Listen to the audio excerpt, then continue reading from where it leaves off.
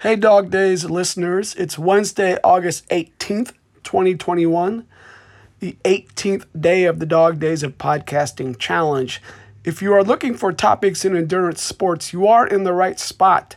I am doing a challenge in August, and if you want to find out more about that, maybe listen to August 1st, where I explain it.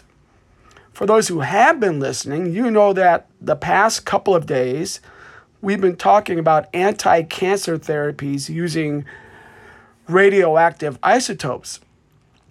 Let's switch gears a little bit and talk about imaging, which is pretty related to anti-cancer therapies. There are a few ways to use radioactive isotopes to do imaging. The first is pretty obvious. Stick a gamma emitter to an isotope that targets organs. We talked about using iodine-131 to kill cancerous thyroid cells yesterday. That was method 1. It turns out that iodine-123 is an isotope that emits gamma rays that happen to do little cell damage, but are easy to detect as they leave the body. Yeah, it turns out that the specific energies radioactive isotopes produce can make one a killer of cells, and another good for taking pictures. At least that's how I understand things. So, by feeding a patient iodine-123 and then imaging it with a gamma ray camera, one can view the thyroid and radiologists can read it to see if it may contain a tumor. By measuring from different angles, one can even get a nice three-dimensional picture of the tumor. Note, the gamma ray camera was invented at the Lawrence Berkeley National Laboratory in 1957. Yeah, a lot of stuff was discovered and invented in Berkeley. Technetium-99, which I've brought up before, is also a useful gamma emitter for imaging. A sodium salt of technetium-99 is made and upon infusion is taken up by many organs in the body. What's really neat is that it travels around in a predictable way. After about 30 minutes, it's mainly in the thyroid, heart, and lungs. Excuse me.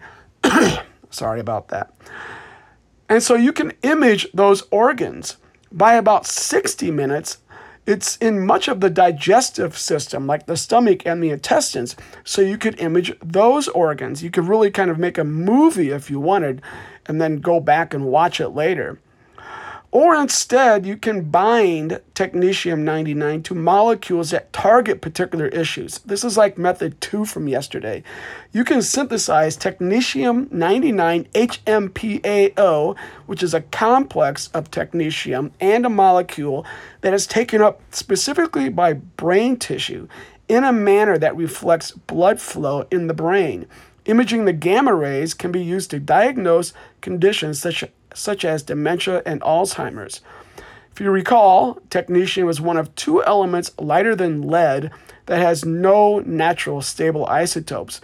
Technetium-99 is found in traces naturally, but just traces, so is synthesized by the radioactive decay of molybdenum-99, which itself is created by neutron bombardment of uranium-235, the material that makes atomic bombs. Technetium-99 has a half-life of just 6 hours. This is good because it means that it's mostly gone from the body quickly. In fact, after 2 days, only 0.4% of the original dose is left in your body. If you do get this treatment, I guess you're given a card to show security in case you're scanned radioactive at the airport or somewhere. I'm guessing that's true for other radioisotope treatments as well. I don't know. If anybody knows about this or has had this done, I'd love to hear about it. Technetium is used for the vast majority of this type of imaging, used in 20 million diagnostic tests per year. I didn't get if that was in America or around the world or what. Most testing using technetium seems to be for heart testing. Other isotopes used for imaging include indium-111, thorium-201, and gallium-67. All these isotopes produce gamma rays that are effective for imaging, yet manage not to be too damaging. That's all for today. Talk to you tomorrow.